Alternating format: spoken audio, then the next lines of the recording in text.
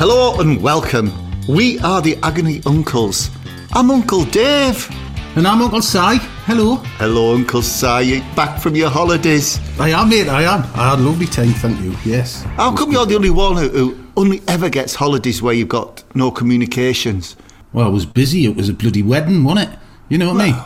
And it's Italy. They never tell you. They always go, oh yeah, the internet's great. It never is. It never, ever is. And and we were. I was in a villa that they hire out to the Serie A players from Empoli, right? And the internet was crap there and all. So I'm sorry I've been missing. Right. So have you got a tan? Let's have a look at you. Yeah. Do you want to see me tan line? No, best not. Actually. No, best not. No, I've seen it before. It's not pretty. No, welcome back. Just some good food. That's the thing that we love about Italy, mate. And it's just like, it's so regional, so focused, so seasonal and simple. And it was brilliant. And we had, obviously, as you know, it was a big family wedding that we had that we'd been postponed for 2 years because of COVID, the pandemic. And I've got to do a shout out really to Delizia, who was the catering company that actually came in, and we were very specific, as we would be, about what we wanted. And they were just brilliant. They were brilliant, and they did it with real grace and finesse and typically Italian, you know, that wonderful occasion. It was brill. Thanks, mate. Yeah, it was good. You were a massive miss, man. Well, I would have swapped had I been able to. I know, mate. It's work in progress. But no, the wedding looked amazing, actually. Got to admit, Alex, he's a good-looking boy, isn't he? He is. If there's any modelling agencies out there, he always makes loads of money, so he needs to work. So if... He makes David Gandy look like Gollum.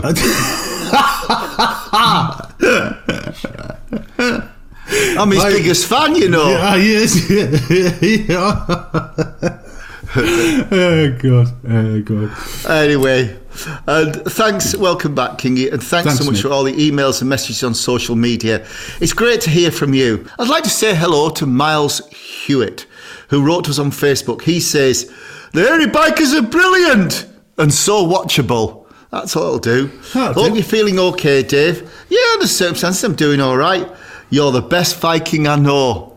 He is. Il Radner. Yeah, that was something, wasn't it? I'm the Viking. Yeah. What was it like being Swiss German? Was it kind of like, you know, did your neutrality and sit on the fence propensity for grandfather clocks and, you know, cuckoo clocks, did that not depress you somewhat when I was like a heroic northern conqueror? No. You know, the one of your dreams, really. No, I just thought I'll accept what God gives us, and I'll have as you say, a propensity for Swiss clocks, cowbells, and the sound of music. What's not to love? Most of that, actually, to fair. Yes. Fair enough. Yes, it's a lovely complacent idyll. Yeah, I quite like Switzerland, really. Yeah, it's like the biggest Marks and Spencers in the world, Switzerland, isn't it? It's so conservative. It's hilarious. It is like walking around. The motorway services when you go to get your lunch. Oh, now it's worth every penny. But dude, man, it's a fortune. I bought like 3 beets of fruit and it was 12 quid. Oh, and a bottle of water. I was like, what? Oh, right, okay. I'll not be going to the buffet. Oh, I know. I do the buffet. Oh, it's great. A lovely piece of salmon and new potatoes. Last overlooking Lake Lucerne. It's heaven. It's that well-attested route, isn't it? Anyway, yes. Yeah. Yes. Excellent. Well, thank you very much, Miles. Yes, thanks, Miles. And on the subject of our nominations for the TV Choice Awards, thanks to Debbie Appleton. Sorry, Debbie, who says, "I've just voted online for your Go North show to win the TV Choice Award. This was not just about the food or the lovely produce and producers you met, but just loved watching you both together in this series." Oh, that's nice. The honesty and solidarity of your friendship just shone through, and you both deserve it. Oh, that's lovely. Although, how lovely is that? What a canny lass. Aye. Well, we won one before, didn't we? TV Choice Award for Vacation. Oh, yeah. We were drunk, probably. I lost you that night, actually, to be fair. Where did I go? I don't know. Oh. I don't know, but I think it was with somebody from Coronation Street.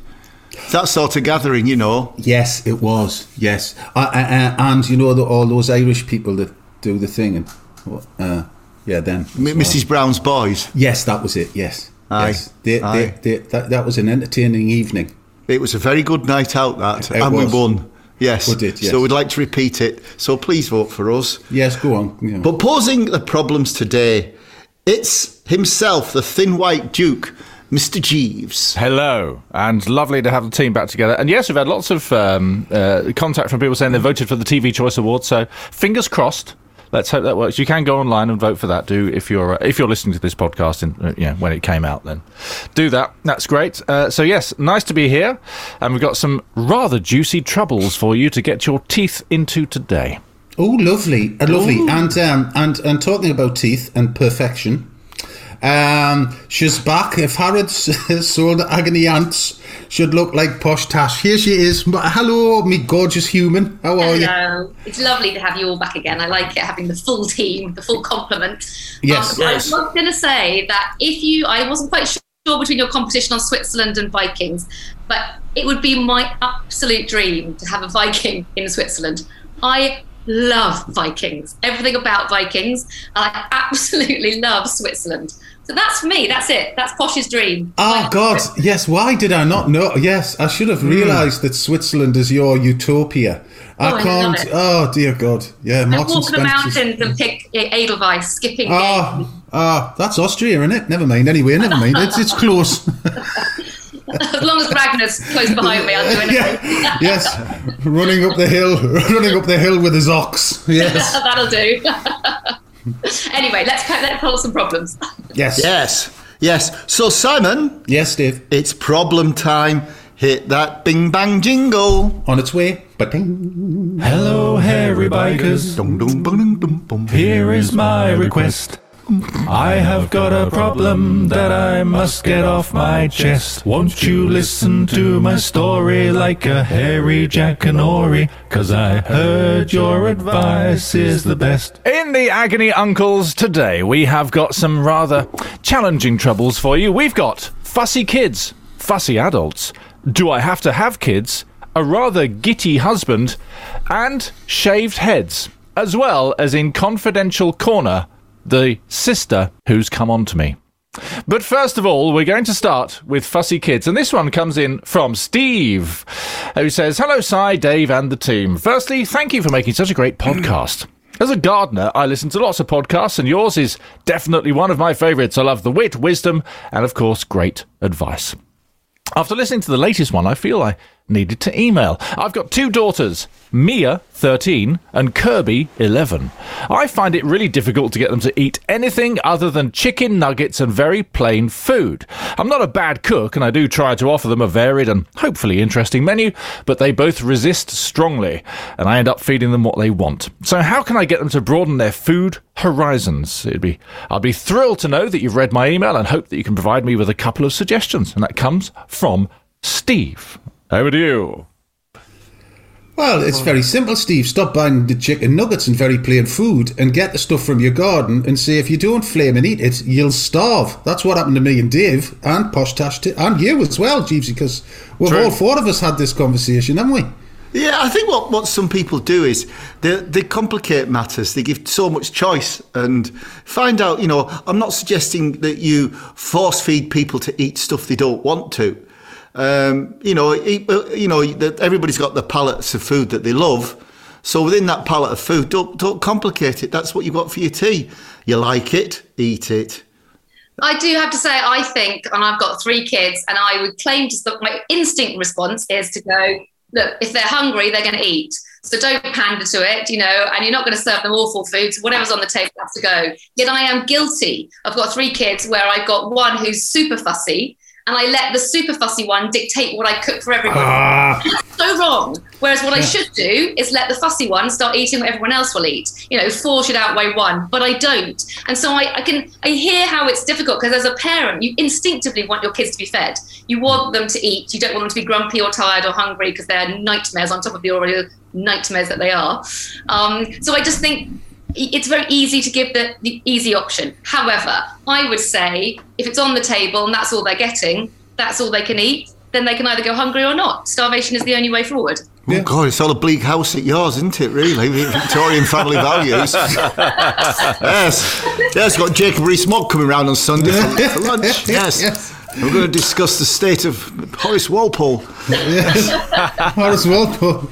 It's not that bad. I do think I sort of say to them now that they're getting older, make what you want. And I've taught them, I taught them all to do spag bowl, the obvious, the spag bowls, the omelettes. They know how to do something for themselves, yet they don't. They'll just go for a bacon sandwich, a chicken sandwich. I don't know, but I feel desperately that it's my role to educate them into eating well. However, they are all very different. My youngest one will eat a huge pile of vegetables and spicy food, aged 8, and my 16-year-old will only eat a burger and chicken.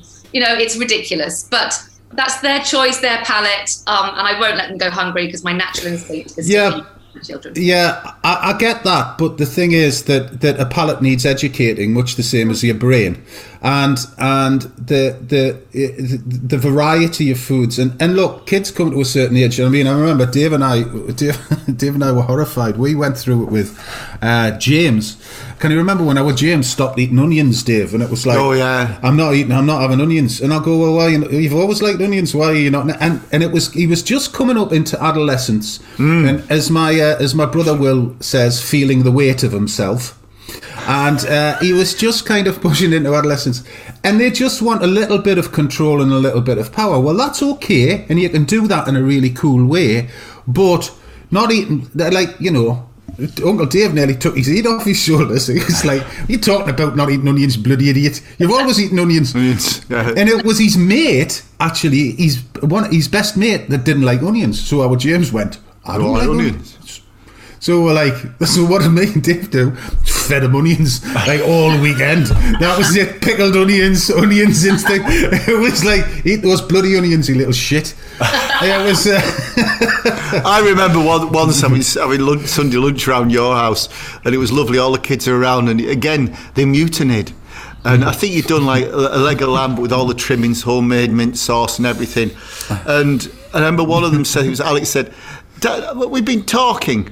No, I think James was the spokesman. Hi. Yeah. Alex and I have been talking. Dad, can we not just have like normal food? Like, why do you have to have all this all the time? Can we just have a burger? And then they said this list of stuff that they, like other people do. And you were just getting purple, really. You'd spent all morning cooking something that they really liked. But it was funny when my stepdaughter came over from Romania, because her food culture had been so small. You know, like the pallets of food that were available in northern Romania. But what was interesting, she had no fear of food. And all I just said, well, if you don't like it, don't eat it. And you know the world that she was suddenly thrust inside. You're going to food festivals with us. Yeah. She did amazingly well. She'd eat everything. I mean, she's vegetarian now, so she made her decisions later on in life. Sure. But when she was a kid, by God, she ate everything. She embraced everything. And she ate with her taste buds rather than her head. Yeah. She didn't have that assumed knowledge or people telling her she wouldn't like it. Yeah. It was a joy to take out. And she was great because she was inquisitive quite naturally, is her is, you know, and that's how and she would just give stuff a go, you know, and she was an absolute you know pleasure. What? My youngest one who eats everything is the one that will go, "Can I try? Could I have some off your plate? What is that?" Yeah. The inquisitive work. Yeah. My other hot tip is, which has really worked for me recently, youngest one, who is the easiest one, hates tomatoes. He doesn't hate them. He has tomato sauces in bolognese, but a cold, fresh, raw tomato. And then so recently I bought him a tomato plant to look after and grow. And so he's grown the tomato plant lovingly every single day. And now guess what he eats? Tomatoes. Perfect. Well, you see, that's such a good manager. Yeah, she is. Well, it's fun. I have two great nephews, and I gave them. I said, right. They went, "Oh, Uncle Si, what's that?" And I said, "Oh, it's chard, Swiss chard." And I said, "Just take a bit off." And I said, "Look, the colours are really funky, aren't they?" And I said, "It's a bit like celery, but not. It's got a big lid, you know." And they were like, "Oh, I like celery." So they took this bit of Swiss chard off, and they were munching away at it. And Samantha came round, and who's their mum, who's my niece. And when what's the kids do? They had these big bits of Swiss chard, chumping away at them, going, my uncle Si give us them, and he's just going, flaming Nora. And what I've done is I've said, okay, well, every year you grow the Swiss chard, so it does work. It does work. I've done something exactly like that. It's great. So. But it's the parents, isn't it? I mean, do you remember when we did the Scallop Festival on the Isle of Man for Queenie scallops? Oh, yes. And the Queenies, there's some of the most littlest, delicate, easiest to eat food. And it's practically the the symbolic food of the Isle of Man, the Queenies. And it was a Queenie festival. And we were making like spring rolls with like 4 or 5 Queenies, just with a piece of lime juice and some coriander, roll it up, spring roll, fry it. And the kids, spring roll, lovely, no gristly bits, nothing. And the kids were wolfing them. But the amount of parents who go, oh no, he won't eat that. Oh no, he won't eat that. We're making Queenie scallop pad thai. Oh no, he won't eat that. And I thought, how do you know? But the kids, of course, because when you think about it, there's nothing easier to eat than the white meat of a scallop. There's nothing nasty. There's no overpowering flavours. And like when you put that with the crispy spring rolls, they were flying away, weren't they? And the kids were, eating them despite the parents. That's the half the problem is parents' own fear. And they impart it. They teach the children what they think they won't like. That's just much the wrong way around. The only mistake I made was once in Japan, and we were in a beautiful Japanese restaurant, and there was a kids. My little ones were only 5 and 7, I think, at the time, and there was a kids menu on a bento box. And I just thought it might be simplified, but simplified in Japan still comes down to fairly sea urchin raw stuff going on. Anyway, there was the fish eggs were on top, and I turned to my son and went, "Oh, it's pomegranate seeds. Just eat it."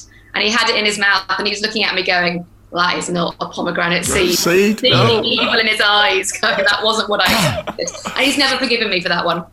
I just think that generally, obviously, that this lovely man Steve cares about what his kids put into their bodies, and cares about nourishing these kids properly. And it really is this simple. If that's all they're eating and that's all they're focusing on, then it's you buy it. So don't buy chicken nuggets. Just for a bit. It's not to say that they can never have them again, because they'll just go to McDonald's with their pocket money or somewhere else that sells them, and just don't buy it. You can always make. Oh yeah, I was going to say, Dave. Last week you came up with a really, that lovely recipe of chicken. Baked it. Make your own chicken nuggets. Yeah. I would make your own chicken nuggets. To experiment. There's a chicken karagi, the Japanese, excuse my pronunciation, the Japanese nuggets. There's like the Korean fried chicken. There's all sorts of things you can do, and it's a similar vein like that. You can educate the palate, but also, it's. I think as well as if they're healthy, I wouldn't worry too much. Yeah. Do you know what I mean? If you have a child who's morbidly obese and suffering from asthma and all the associated problems, then you have to care. You'd be daft not to. But broadly speaking, if people are healthy, then I also think they're not going to eat chicken nuggets forever. They will, by turn, find something else one day. Well, exactly. They're 11 and 12 or 11 and 13, so they're just kind of moving into exactly. Into adulthood or puberty anyway. Food makes everything better. Our next problem is called a baby or a lorry. And we need one female name, so it's time, we've missed this moment, to ask Tash for a female name. Over to you. I'll go for Primrose. Primrose, this is a lovely name then for Primrose. Dear Uncle Si, Uncle Dave and Posh Tash, I can't tell you how many times I've written this email and deleted it, but now I really need your help. I'm married to a wonderful man. He's just the best. It's a second marriage for both of us, and he's got 2 children from his previous. We have no children, just a dog who's my little baby boy. Now, I'm 38 years old, and it's never bothered me about having children because I have wonderful nieces, lots of cousins. But recently, I've started to get remarks about bringing children into the world, which I personally think is a load of old tosh, sticking to society's rules and all that. See, I've never been one to follow the pack. I've always been a wild child. I do anything and everything I want to, including being an HGV driver, which people told me that, oh, that's a man's world, you'll struggle and so on. Well, it's been 15 years of driving, and honestly, I love it, especially the banter because men don't get offended when we have a bit of banter. You see, I'm not your girly girl type, and I can't contour my face with makeup, but what I can do is blindside reverse a 44-ton truck round corners and into bays with no problem at all. So here's my question. Do I really need to follow what society says and do the womanly thing of having children?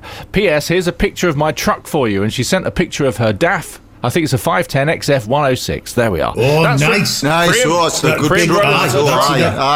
What colour is it? Is it because they do that, is it black? No, it's sort of grey. It looks like a metallic grey. Oh, yeah, nice. Yeah, so from Benton Haulage. Anyway, there we go. There's Primrose the trucker. Should she have kids or stick with trucks? Stick with trucks, lass. Do what you want. Cut your own groove in life. Absolutely. It's called democracy. There's precious little left now. But no, you should do what you want. I think it must be so hard, though, for ladies, as it were, with the biological clock. And I don't mean to be patronising, because there is pressure, isn't there, to, and it's wrong, really, in today's world. No, it's not. She's not mentioning the pressure, though, is she, Dave? About I agree with you. That's a horrible biological clock pressure. But she's also mentioning the fact that other people are thinking she should, and that's wrong. Yeah. I mean, bin that thought. This is about if she wants them, go for it. Put them in the back of the truck and go with the kids. But if she doesn't want them, don't do it and run off with the truck on your own. I mean, there's neither way to it, really. Yeah, truck. Yeah, and she sounds kind of pretty cool. Like as Dave was saying, that she's just cutting her own groove. She's got a lovely partnership. She's got two stepdaughters, I think. Yeah. And lots of nieces and nephews and stuff. It's cool. And like, who... I kind of get my head around it, man. Who has the audacity to say, aren't you having children? Well, sod off. Who are you to tell me what I should and shouldn't be doing? It's just wrong. I do wonder the female brain, though. She clearly right now wouldn't be asking the question if she hadn't got playing devil's advocate. Right. Something going, will I ever regret not having them? She might not want them now, but there is a part of you, as a woman, you can't have them as you get older. A man can go and have another child at 70, but we can't. So maybe there is a little tiny bit of doubt in the back of her head that's going, will I regret it? But right now she doesn't. But I think, you could be run over by a bus tomorrow. So today you don't want them. Live life to your best today. That's what it is. You don't want them today. But maybe she's listening too much to other people, and actually it's these people that are sowing seeds of doubt in her head, really. I think because you always think that, it's, when people say, oh, are you sure? Then you start thinking a little bit. Yeah. And it's, I think if you're so lucky if you find that groove that you love. But, there again, you sound like you could be an excellent mother, though. I should be a cool mum, wouldn't you? Yeah, that's what I mean. Right, kids. Can you imagine the school run? That'd be epic. Taking them in the ahead. Was be mint. Yeah. I love it. That'd be so cool.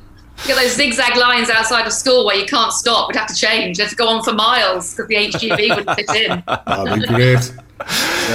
Okay, so let's get some advice for Primrose the trucker from Postash. Should she have baby or not? If she doesn't want one, don't have one. Be happy. Uncle Ty, baby or truck? Go with truck, lass. Uncle Dave. Just go with your heart and it's fine. You can have what you want and don't let anybody else tell you otherwise. If you got problems, you'll be fine. Just drop the agony uncles a line. Our next problem comes from Heather, and it's called A Gitty Husband. Hi guys, I'm 60. I work, if and when, in the events business, so it's not every day that I'm out working.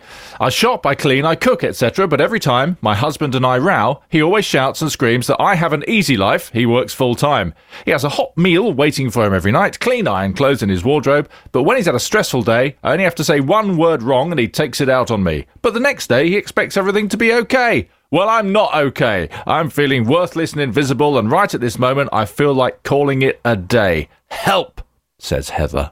Over to you. Oh, dear. Oh.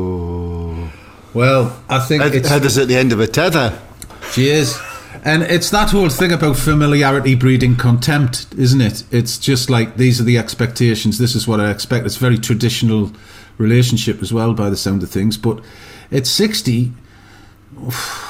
You've got to sort your life out before it's too late, haven't you? Yeah, you just got to get on with it. Look, if you're that upset with him, just try and have a conversation, eh? Yeah, it all starts there, doesn't it? Yeah, presumably she's told him that she's not happy. And, the dynamic of the hot meal every night, that'd soon wear thin, wouldn't it? Well, I think it comes to the fact that he's making, I think it's quite a traditional role coming out of that kind of relationship, is that somehow the man, because he works, and the woman is maybe more at home and cooking the meals, feels they have to be sort of so grateful that cooking the meal isn't a job, or isn't. She's doing it out of love. She's cooking for him out of love, etc., and putting on the table, and because she cares, and that's what she'd like to do. And yes, she's got more time to do it. And he comes home and almost imposing the fact that he feels that because he's been working, he's got the tougher life, the harder role, which is wrong. But bottom line is, no person should speak to another person like that and expect them just to put up with it. We all take it out on our nearest and dearest. We all snap, and that's why we do it, because they love you unconditionally. But I don't feel he's got the right to have a rant at her about something and then expect her just to carry on normally and serve him lovely food. Whatever the scenario, no one should speak to each other like that without a proper argument and understand why they're doing it. So I, like you, think it's a proper conversation. They need to sit down, talk it out, and say, just don't speak to me like that. My job is different to yours, but equally sometimes I feel like I want to rant, but I don't do that to you, so why do you do it to me? Well, maybe he's, got problems that she doesn't know about. And when he comes home and he's stressed, he doesn't know how to express himself, or, and he's taking it out on her. It isn't fair, but maybe there's two sides to it a little bit, Maybe he has got huge problems as well, and he's got nobody to talk to. But he's got her. Yeah, and also it's about that. It's about power as well, isn't it? It's about that. That traditional kind of man-wife scenario where I have. That it's about that male power thing, isn't it? Well, I'm going out to work and I'm doing this and I'm doing that and I'm doing the other. Well, yeah, that's all right, but I'm running the house, I'm ironing your clothes, I'm facilitating your career and your work ethic, because yes, I do know and I appreciate that, but stop slapping me around the face with it every time, and I'm fed up with working, walking on eggshells all my life. Yeah. It's not on. I'm not having it, And yeah, I think we're all of the conclusion that they need to have a conversation and then take it from there. Let's get her right back in, see how she goes, have the conversation, and then see how it happens, see what happens. Yeah, it comes down to every time for us. They need to have a conversation. The more silent it goes, the harder it gets. So they need to sit down and talk. And it's hard, man. It's a hard thing to broach, and I bet she broaches it, not him. Yeah, so I think as well is, with the lockdown and the way things have been with COVID, people have got kind of, on the home front, I think people have got a little bit lazy, shall we say?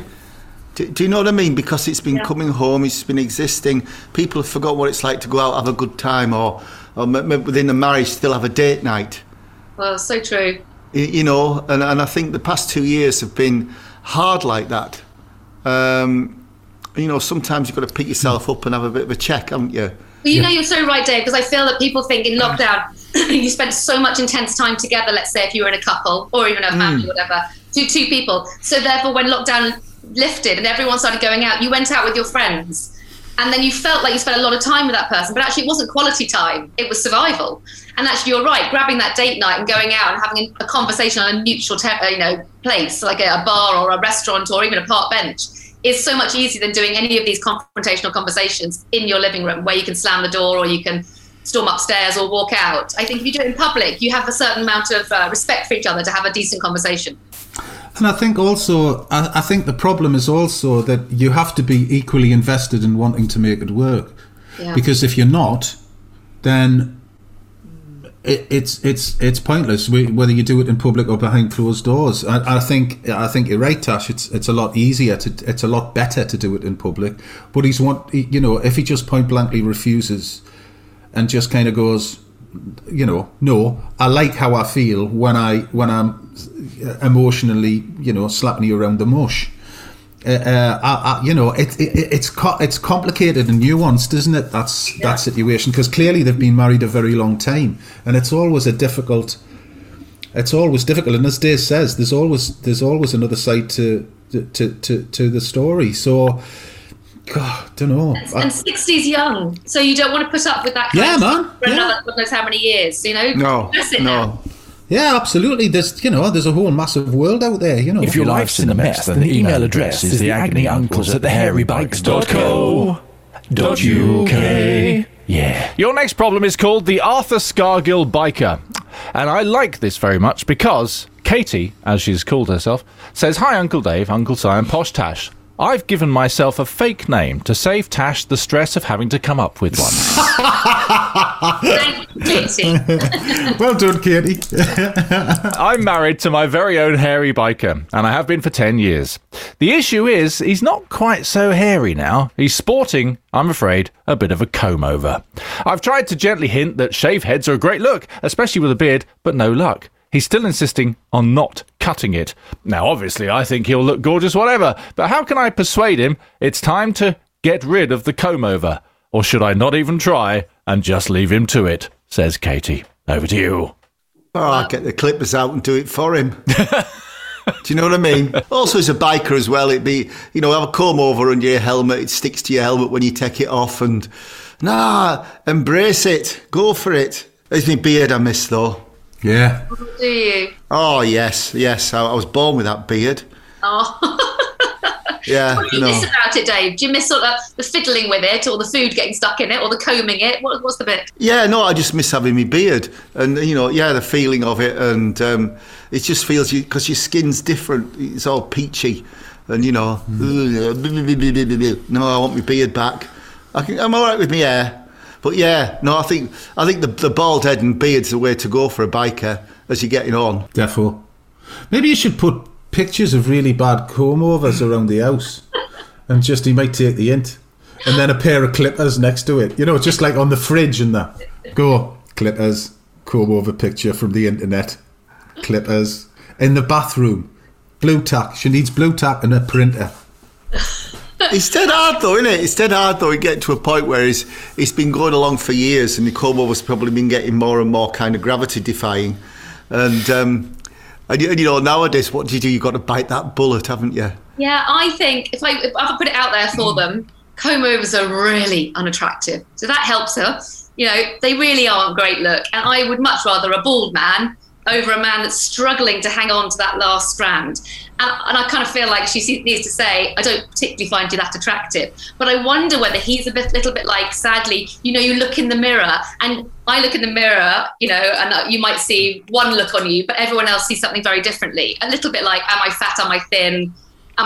You see what you want to see almost. Maybe he still thinks he looks like he did when he had a full head of hair. He really doesn't see this single strand being stretched right over. So I feel like he just needs telling. He needs telling that it's not that attractive. Maybe his mates need to sort him out then. Yeah, have a word with the lads, go here. Yeah. Every time you take your helmet off, you look like an extra from, the Rocky Horror Picture Show. There's just this tuft in the middle. You know what I mean? It's hard to take off, can it? It can't only be a couple of snips for scissors in the night when he's asleep. Yeah, but a comb-over's not, it's not. Oh, actually, that's a good idea, Tash, because I know Dave and I have been to parties in our youth that has exactly happened. That you just get mortal drunk. He falls asleep on the settee and you shave his hair. Or eyebrows was always the preferred one, wasn't it? Yeah, one eyebrow. One eyebrow, yeah. So mean, you man. I can't believe you do that. No. When we're young and stupid, not now. Yeah. No, not now. Of course not. No. No. All right. Good advice there. Thank you very much. And thank you, Katie, for changing your own name. That made Tash feel much, much better. Well done. It's time to head down to Confidential Corner. This is called an uncomfortable moment in the shower. Oh. Now, we need quite a few names here, and you'll understand why I'm... How many? What? We need 2 male and 2 female names from you, Uncle Si and Uncle Dave, and we need them to be a bit posh. So 2 male names from you, Uncle Si, and 2 female names, Uncle Dave, slightly posh, please. Mm-hmm. 2 male names. Crispin and Will. Crispin and Will. Lovely names. Lovely names. Penelope and Rosalind. Okay, I'm just going to write this down. And Rosalind. Okay, so Penny and Ros, if you like. I can't even spell Rosalind. How do you do that? Fair enough. Well, this comes from Will. And Will writes, Dear Agony Uncles, I've been going out with Penelope for about 7 months now. Nice. She comes from a very well-to-do family from Kent, though now lives in London, where I work as a builder. I'm originally from Hull. Her family are all really posh, but lovely, and welcome me into their home, and they're really happy that Penelope has found someone who loves her. Everyone, that is, except for her sister, Rosalind. She's 36 and has always been a bit weird to me. She can never look at me and she barely speaks. And she's married to a right knob who's called Crispin. He's an antiques dealer, always talking down to me and asking things like, do you keep coal in the bath still in Hull? And stuff like that. Tosser. But the rest of the family hate him, so tell me to ignore him. Anyway, I stay at their house quite a lot, was having a shower, when I felt the door go, and in walked Rosalind.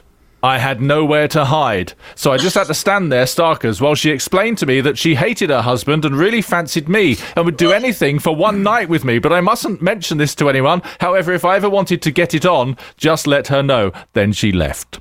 Oh, wow. That was last weekend. I haven't mentioned this to Penelope. Should I? Asks Will. Over to you. Bloody Nora. Oh, I'd run. It was a tough one, though, because he hasn't done anything wrong. He's just having an innocent shower. My gut instinct straight away is get the parents together, get Penelope to get. Yeah, I'd tell them. I'd spill and go, hey, listen,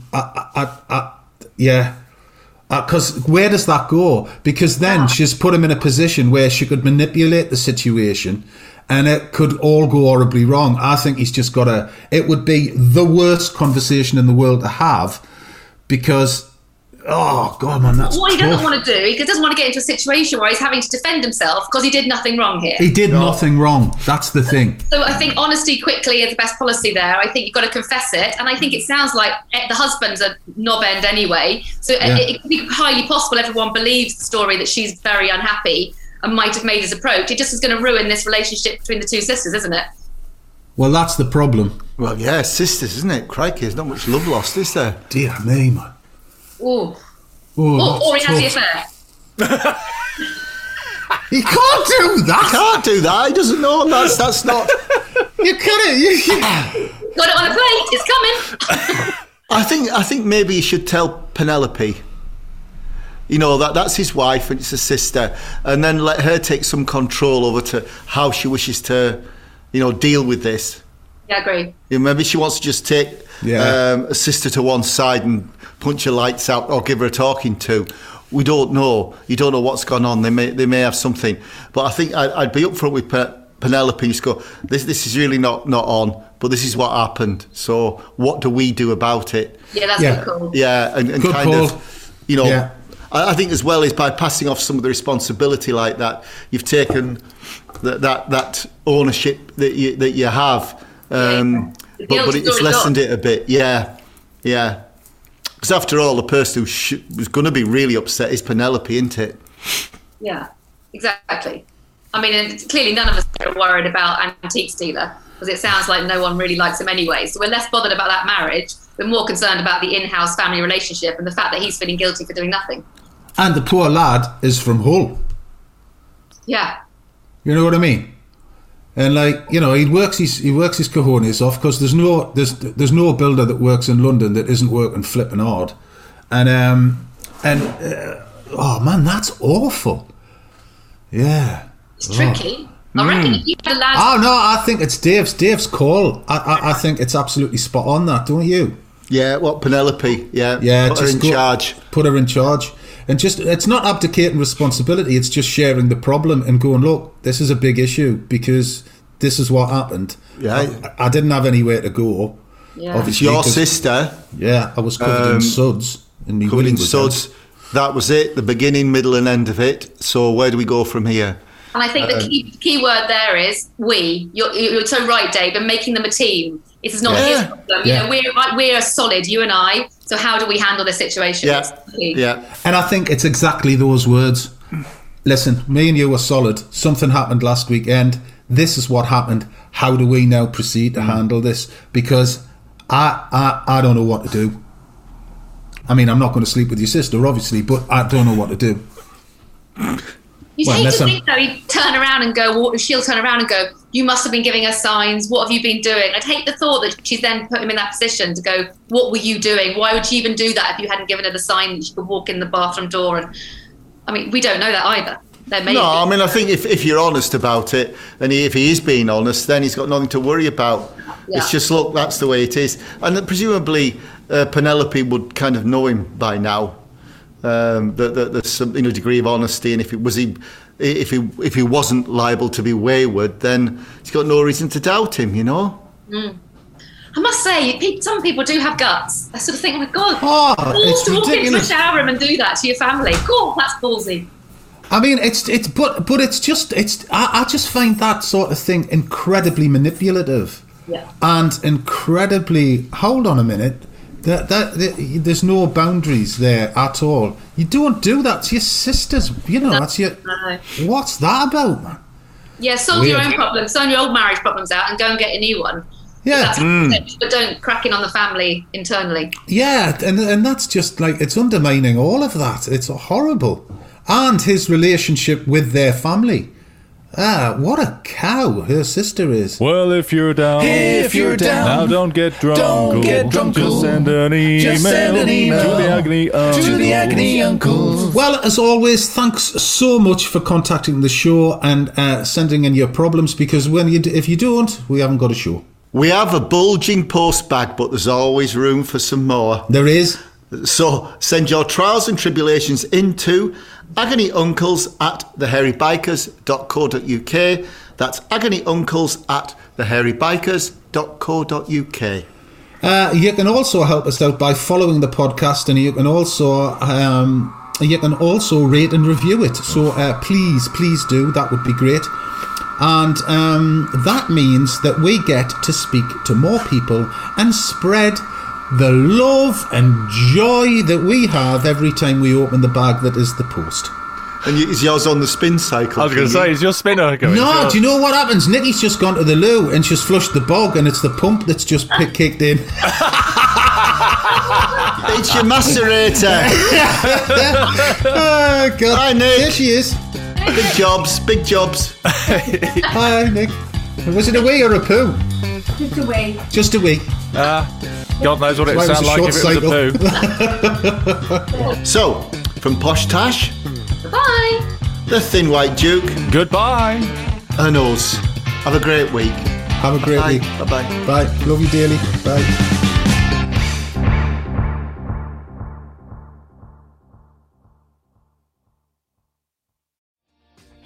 Hi, my name is Kay Adams, and to be honest, I'm not so good with the ageing process, so I enlisted my old chum, the filter-free Cara McKenzie, to advise. Could you imagine being a porn star? The room would need to be really hot for me to strip off. To be honest, she's not much help, but she is rather amusing. And along with some great guests, Joe Brand, Andy Oliver, Anton Dubeck, Ruth Langsford and Craig Revel-Horwood, darling, we are learning how to be 60. Listen wherever you get your podcasts.